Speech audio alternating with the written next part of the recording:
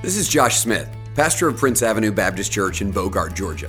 Our mission at Prince is simple, leading people to trust and follow Jesus. And it's our hope that this sermon would help accomplish that mission. For more information about our church, visit us at pabc.org.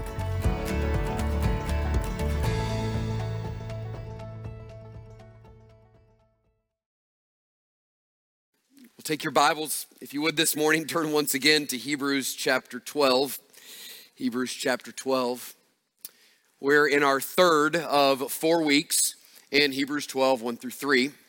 We have slowed down here a little bit. We'll pick up the pace after this next week in Hebrews 12, 1 through 3. But we have done that for a number of reasons. We've slowed down, mainly because it's a great way to start the year, to be feasting upon this text. It's a wonderful summary of the book of Hebrews. And since we had taken a little break over Christmas, it's good for us to be reminded of where we've been and what God is saying to us. It's also a really beautiful picture of the Christian life. And in an area in which often seems to be so confusing for us, Hebrews 12, 1 through 3 really gives some clarity on what it is God wants from us and expects from us as believers in the Lord Jesus Christ. And the truth is, there is kind of a goal that the book of Hebrews has to lead us, listen, out of this legalistic system made up of rules and regulations and burdens and heaviness and the sense that we can never do enough to get God's approval. This religious system, which always makes us really feel worse about ourselves and never good enough. Listen, God wants to lead us out of that.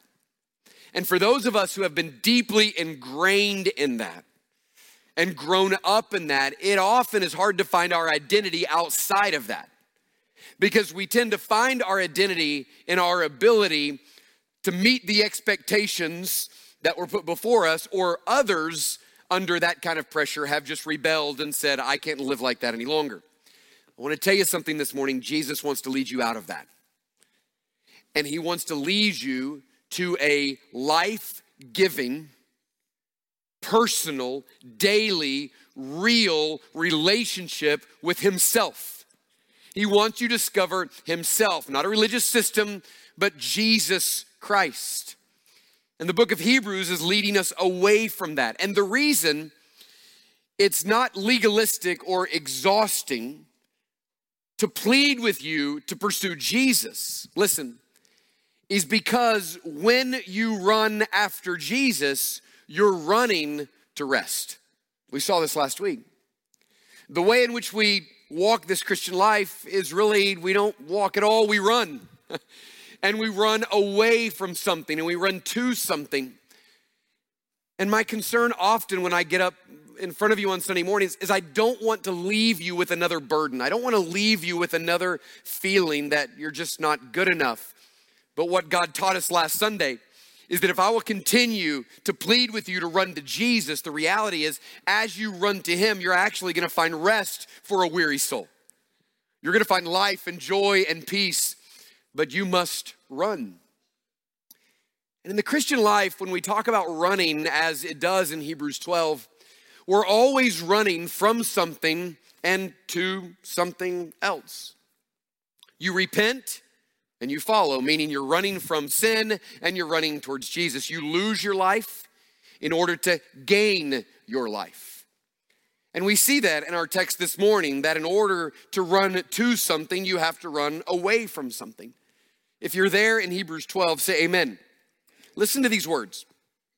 Therefore, since we are surrounded by so great a cloud of witnesses, let us also lay aside every weight and sin which clings so closely, and let us run with endurance the race that is set before us, looking to Jesus, the founder and perfecter of our faith, who for the joy that was set before him endured the cross, despising the shame, and is seated at the right hand of the throne of God.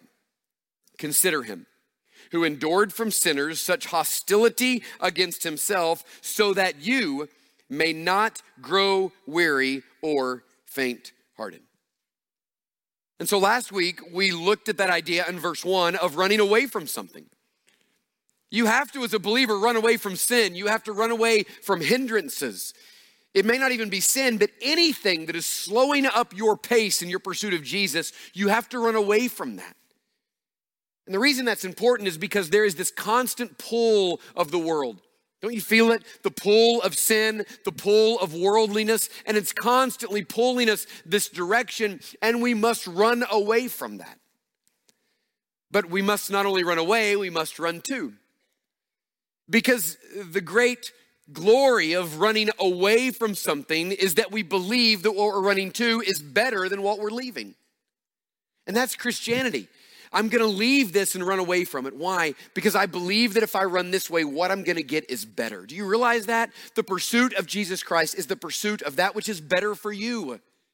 It is that which leads you to more life and joy and wholeness and satisfaction. But we have to think about both of those. You can't just run away from something. If you're always running away from something, then what's happening in your mind is it's just sin, sin, sin. I've got so much sin. I got to go away from the sin. I'm never good enough. And I wake up every morning feeling like I've just a complete failure because I'm a sinner and I just got to run from sin. But you can't also just run to something. Because if you run to something, you're going to forget that sin does matter and it's significant and it's robbing you of all the good things that God wants to do in your life. It could be that even in your pursuit of Jesus, that sin is undermining so much of the good God wants to do. And in my experience, most churches don't tend to be very balanced in that way, do they? It's either the run away from something church or the run to something church. The church that's always preaching, get rid of your sin, fight your sin, or the church that never mentions sin and say, just Jesus, Jesus.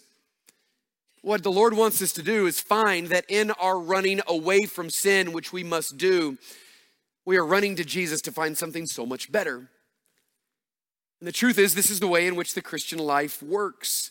Because when we run from sin, we're running from that which brings us death. And when we run to Jesus, we're running to that which brings us life. Because we don't want to just run. We want to run in the right direction. We said this last week, everybody's exhausted. This is an exhausted generation, mostly our fault because of the things that we've chosen to do and bring into our life. But we want to run in the right direction. And the principle of the text this morning is this. You are always going to run in the direction that you're looking. You're always going to run in the direction that you're looking. Where your eyes are looking is the direction that you're going to go. And so the key is not just to start running. The key is first to get our eyes in the right direction to make sure that we run that way. And so this morning, we're going to focus on 10 words. They're the first 10 words of verse 2. It says this, looking to Jesus, the founder and perfecter of our faith. So verse 1, looking away from sin and hindrances, recognizing them, seeing them, turning from them, and then fixing our gaze upon Jesus that we might run in that direction. Now look at the words for just a minute. That first word, looking, is significant because what it really means is to look away from something in order to look at something else. It really has a certain motion to it, and it's the motion of this text, and it's the motion of our lives. The motion is, I see this over here and it has this appeal to me because it's sin, or it's some hindrance, something that's keeping me from following Jesus completely. But the motion is this, I am turning my attention from that and very consciously and specifically turning my gaze towards Jesus Christ.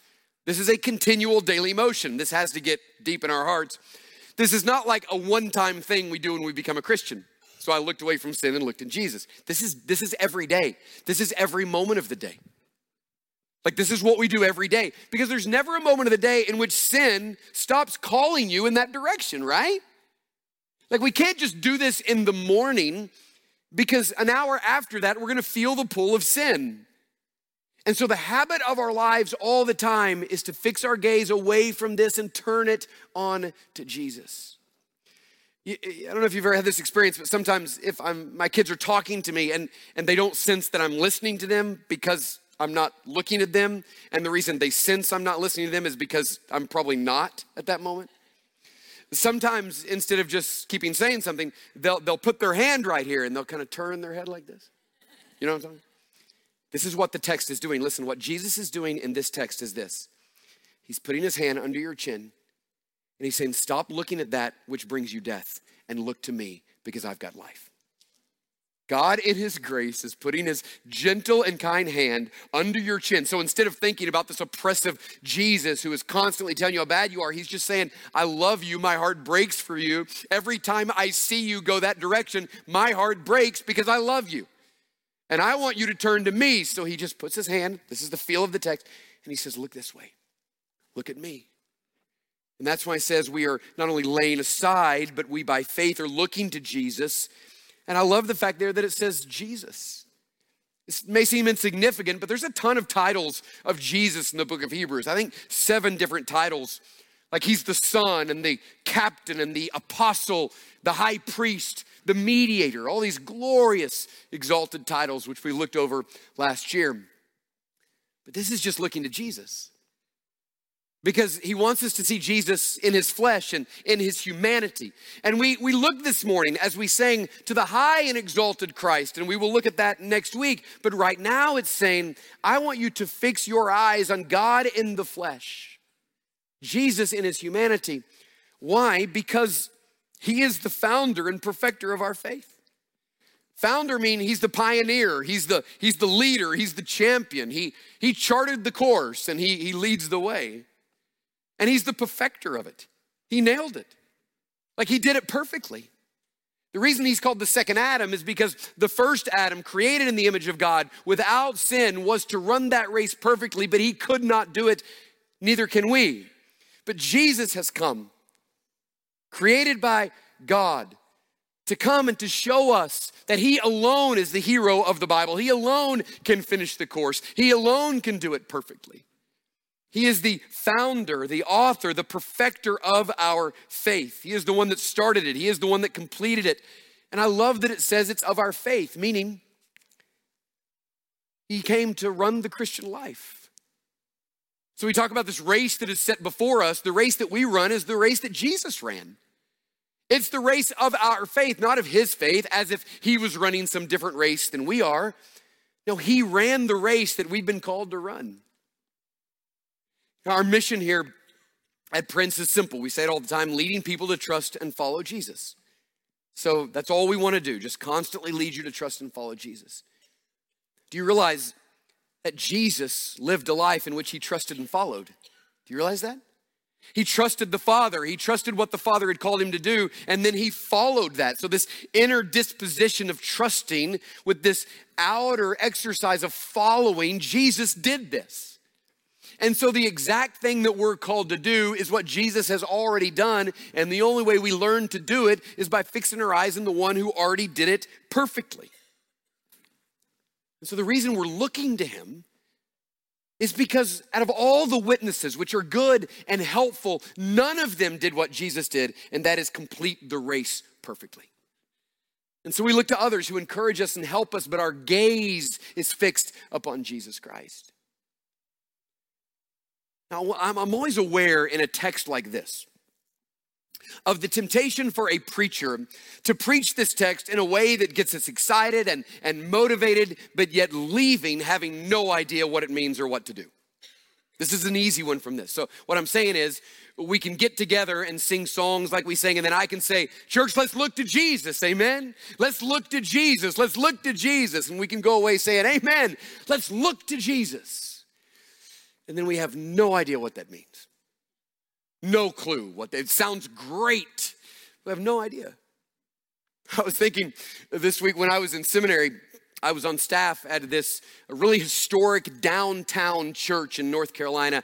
Beautiful church, right in downtown, great church. One of the interesting things about this church is there were pictures of Jesus everywhere. Not like cheap ones, but really old, expensive, nice ones. So you would go through the big pillars up the front steps and open the front doors. Huge picture of Jesus, the first thing you see.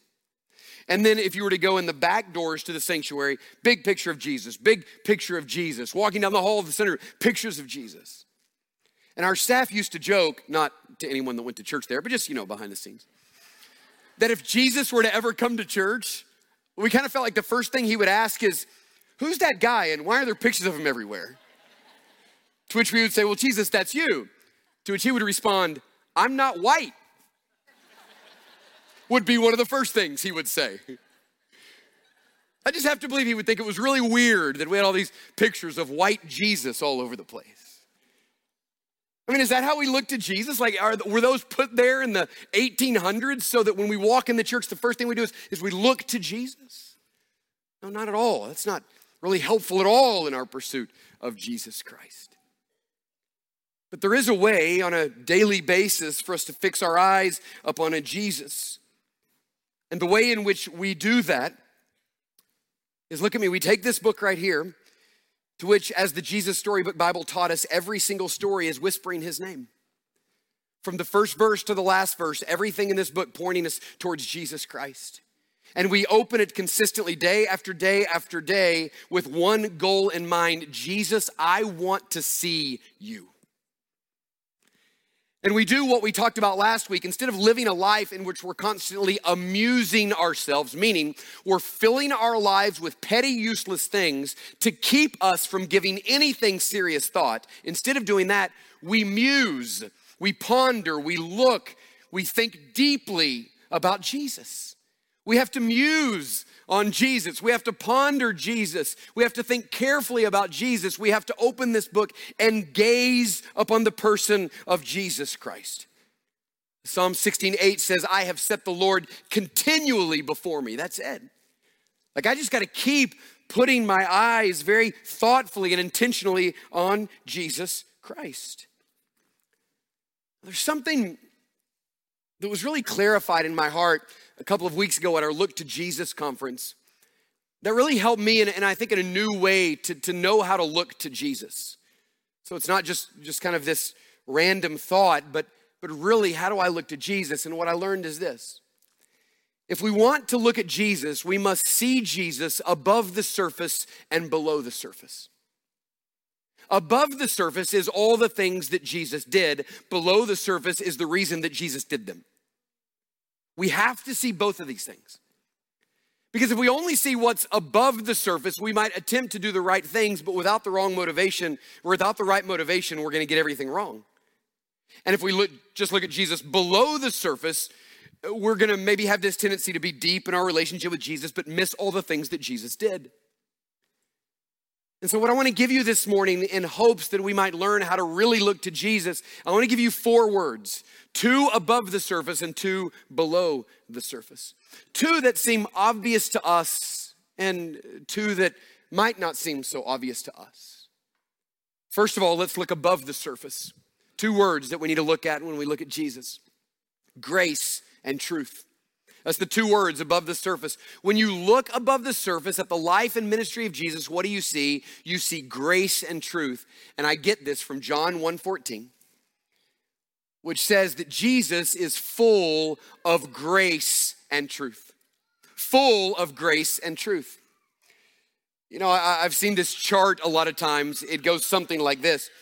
It goes grace over here and truth over here. We're good. Everything's good. We're good. Like, I have 5 kids. I didn't even notice that. Like, that's nothing. That's every day. Like, okay, we're good.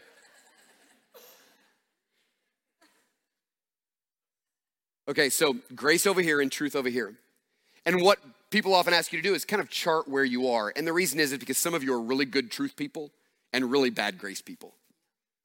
Some of you are really good grace people and really bad truth people, right? So we do tend to be along the spectrum. Think about this. Here's a line: grace and truth. What happens with Jesus is this. So imagine this lined out. It gets folded in half where grace and truth are both here, and Jesus is right there. So he's not one way or the other on the spectrum. It folds up, and he's full of grace and full of truth in every way. So much so that his grace makes us uncomfortable and his truth makes us uncomfortable because he's full of both of them. I mean, just think about the grace of Jesus Christ that we see displayed in his ministry. Think about the way in which he showed up on earth and gave to rebellious sinners who deserved nothing but his justice and his wrath, he poured out undeserved favor. He just gave goodness and kindness and gentleness and patience. He could have come, listen, as a vigilante of justice. That would have been a good and right thing. He could have just came and exposed us all. Do you imagine how terrifying it would have been to have Jesus showing up and just calling us out on everything that's in our heart that no one else sees? Can you imagine that? You think he's great, he's a pervert. You think he's great, he's a liar. Oh, you see her? Oh, you don't even, it's unbelievable. Totally immoral. Can you imagine? Consumed with herself, full of pride. Jesus could have done this and would have been right in doing it. We couldn't have said, Jesus, you shouldn't do that. He should have, but he didn't. He came and poured out upon us constant, unmerited, undeserved favor and goodness.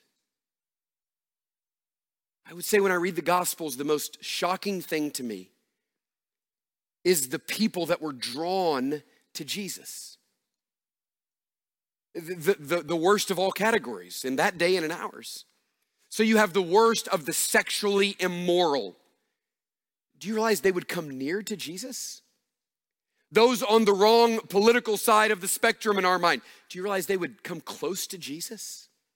Criminals would come close to Jesus. Political zealots who wanted to overthrow the government would come close to Jesus.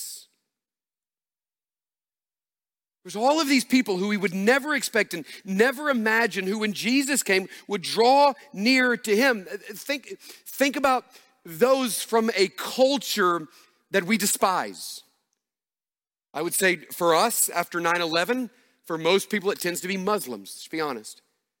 There's something in people that after 9/11, people don't tend to like Muslims. That's exactly like the Samaritans whom Jesus sat with at a well, and she was drawn to Jesus. Now listen, one of the ways we know that the church no longer possesses the amount of grace that Jesus did is because those people are no longer drawn to the church. Is it true? They're not drawn to the church. As a matter of fact, they don't feel like they should come to the church. But we're scared of giving this kind of grace because what are people going to think? Are they going to think we don't have convictions? And so in the name of truth, we create this atmosphere in which those that are broken can't come clean, and those who are far away can't come near. But the reality is those kind of people Jesus was drawn to, and they were drawn to Jesus. And while the religious institution who thought they were right could not handle Jesus, those furthest away wanted to be close to him because of this, because he was full of grace. And there was something about his eyes, and something about his patience, and something about his words, and something about his disposition that made the worst of the worst feel like they could come right to him and be safe. He's full of grace. But here's what is hard to understand. He's also full of truth. Meaning that he never hesitates as an act of gracious compassion to speak the truth. So the woman at the well comes and Jesus says, I need a drink of water. And she says, why are you a Jew talking to me as Samaritans? Because the Jews despised the Samaritans. So even in that moment, Jesus is showing us full of grace to even engage this woman. He says, go get your husband. She goes, I don't have a husband. To which he says, I know, you've had 5 husbands and you're sleeping with a man right now that's not your husband. That's truth. That's truth. Like taking the most broken part of this woman's life and saying, listen, you've had 5 husbands, you're sleeping with another man that's not your husband, probably because he's just said, can we just sleep together and not get married because we know how this is going to go. Like Jesus exposes everything about her, but you know why he does it? Because out of a heart of gracious compassion, he knows that only the truth will set her free.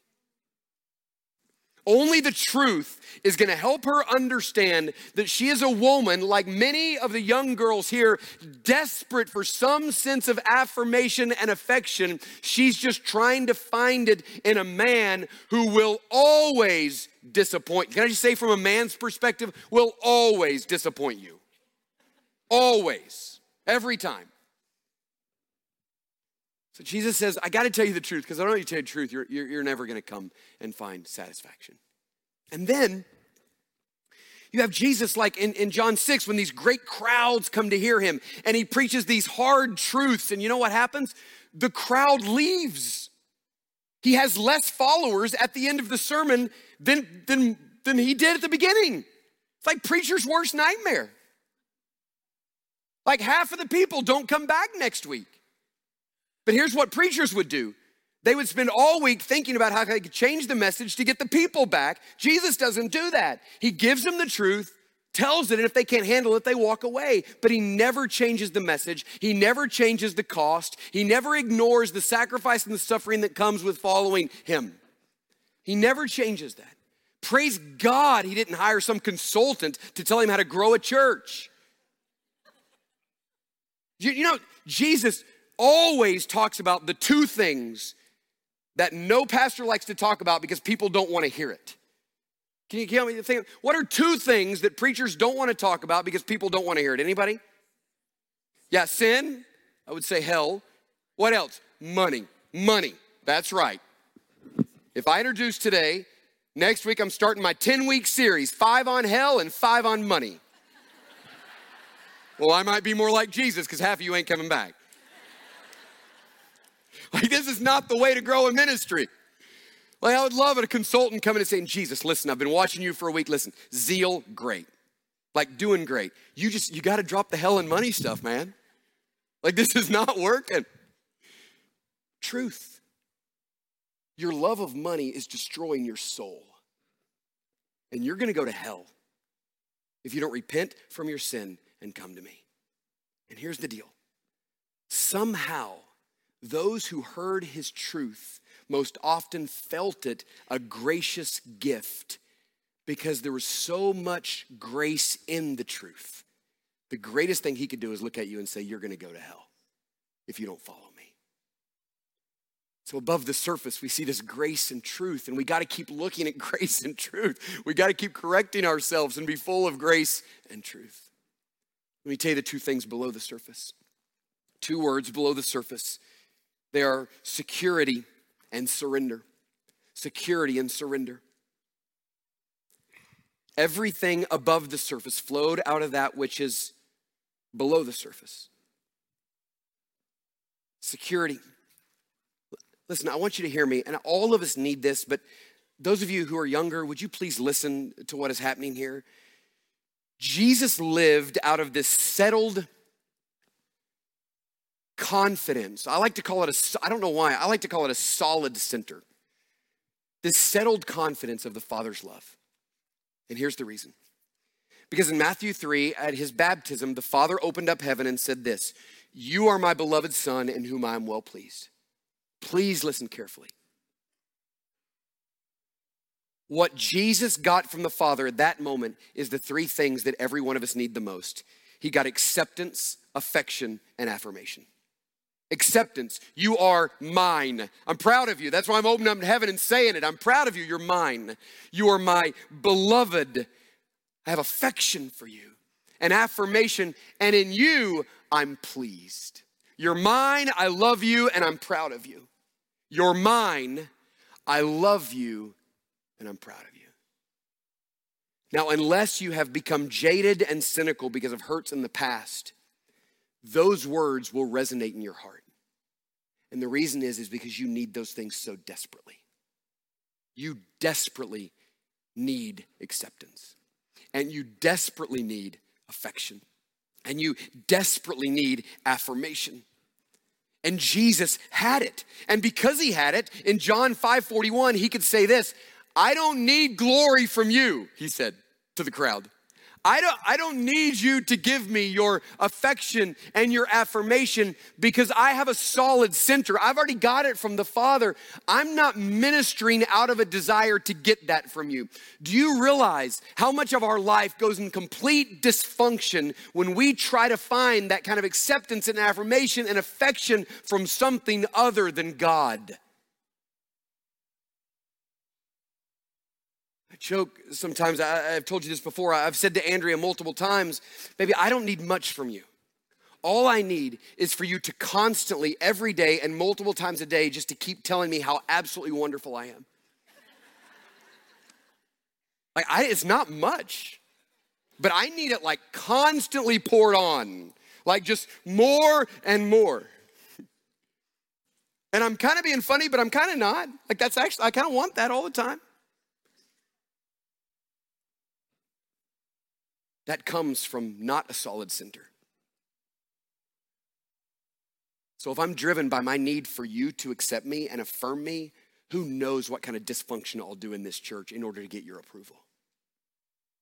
So I have to live in every area of my life fully secure in the Father's love, and so do you. But it's not just security, it's surrender. Surrender. And the best text for both of these is John 5. And in John 5:19, Jesus says this, I only do what the Father tells me to do. I only do what the Father tells me to do. So Jesus humbled himself, Philippians 2, and he took on the form of a servant. So Jesus became a servant of who? A servant of the Father. So do you realize that Jesus showed up, and this is why this is the same race that we race. Jesus showed up and said, okay, Father, I exist for you. Whatever you tell me to do, I'm gonna do. And Jesus then became the most dependent person that ever walked the face of the earth. No one was ever more dependent than Jesus. Every day, Father, whatever you tell me to do, I'm going to do. And he listened and he obeyed, and everything God told him to do, he did. Fully surrendered and fully safe and secure in the Father's love and approval. So above the surface, when we look at Jesus, we see grace and truth. Below the surface, we see the security and surrender. And we know that everything above the surface was done because he was secure and surrendered. So what happens when we look to Jesus this way? What happens when we constantly turn our eyes to his grace and truth and constantly turn our eyes to his security and surrender? Well, the first thing that happens is we begin to get whole and healthy. We do. We really begin to get settled, and we realize that he is gracious towards us. And instead of hiding in our sin, we start to run towards Jesus, because what we realize is that when we sin, his heart breaks for us and he hates it for us. Does he hate the sin? Yes. But what he hates is that sin is leading you to death, and he wants you to have his life. And so out of love for you, he's saying, don't do that. Come to me instead. And we sin and we mess up, and he says, just come back to me, come back to me, come back to me. If you don't know his grace, you will never run to Jesus with all of your dysfunction. And we need his truth. We need him to look at us sometimes and say, go get your husband. Well, I don't have one. You're right, you've had 5. Because all of us have something like that in our lives. In some way, all of us have had 5 husbands. We've all grabbed this and tried to get this and get this and get this. And sometimes we need Jesus just to look at us and say, you know why you do that? We need his truth. We need his security. We need to feel secure and safe in him. Listen to this. Children, as they grow up, will do a lot of really dumb things if they don't feel secure in somebody's love. Children will do a lot of dumb things if they don't feel secure in someone's love, and so will we. So will we. Man, we will make a mess of our lives in the search of security. And praise God, I have a wife and a church and children that affirm me and encourage me. But the reality is, even if I didn't have that, I would have the Father opening up heaven saying, you have been adopted into my family through the sacrifice of Jesus Christ. I love you, I'm proud of you, and I'm so glad you're mine. So when we start looking to Jesus, what happens is all of this dysfunction and this frantic life, which is rooted in not having a secure and a contented heart, will all of a sudden begin to slow down, and we will begin to experience the life of Jesus. But the last thing that happens is this, is then we begin to understand how to navigate life with other people. As we get whole and healthy, then what happens is we are able to give grace and truth. Like, we're able to have the kind of security and surrender it takes to give grace, and the kind of security and surrender it takes to give truth. And some of you just have a really hard time giving truth. And some of you have a really hard time giving grace. And that's rooted in the fact that you have not looked carefully below the center and received the things that Jesus has for you. You know, the reason we don't often share truth is because we're afraid we're going to be rejected. And the reason we don't often give grace is because we're afraid we're going to be controlled and judged. And if I'm constantly needing from someone else their affirmation and constantly needing from someone else their approval, I will never give grace or truth. And so when I get free and whole and healthy in my relationship with Jesus Christ, I'm able to give grace to its full extent without worrying about what anybody else has to say and thinking I'm too gracious. And then I can give truth exactly the way it's needed, even if someone doesn't receive it. Because even if they rejected it, I still did what was right and am safe and secure in my identity with Jesus Christ. So here's what it means to look to Jesus. In the gracious hand of God the Father, saying to you, you're so distracted, and you're looking so many different places, and I see your hurt, and I see your longing for someone to love you and accept you, and I see all of the things you're trying to do that. Listen, just stop and turn your attention to me. I want to make you whole. I want to make you new. And I want my life to pour out of you so that others come to get the grace and the truth that you have received. He just keeps graciously turning your head toward him. That's it. Every moment of the day, running from something to get something better. Let's bow our heads and close our eyes. Thanks so much for taking the time to listen to this sermon. May you trust and follow Jesus more and lead others to do the same. For more information, visit us at pabc.org.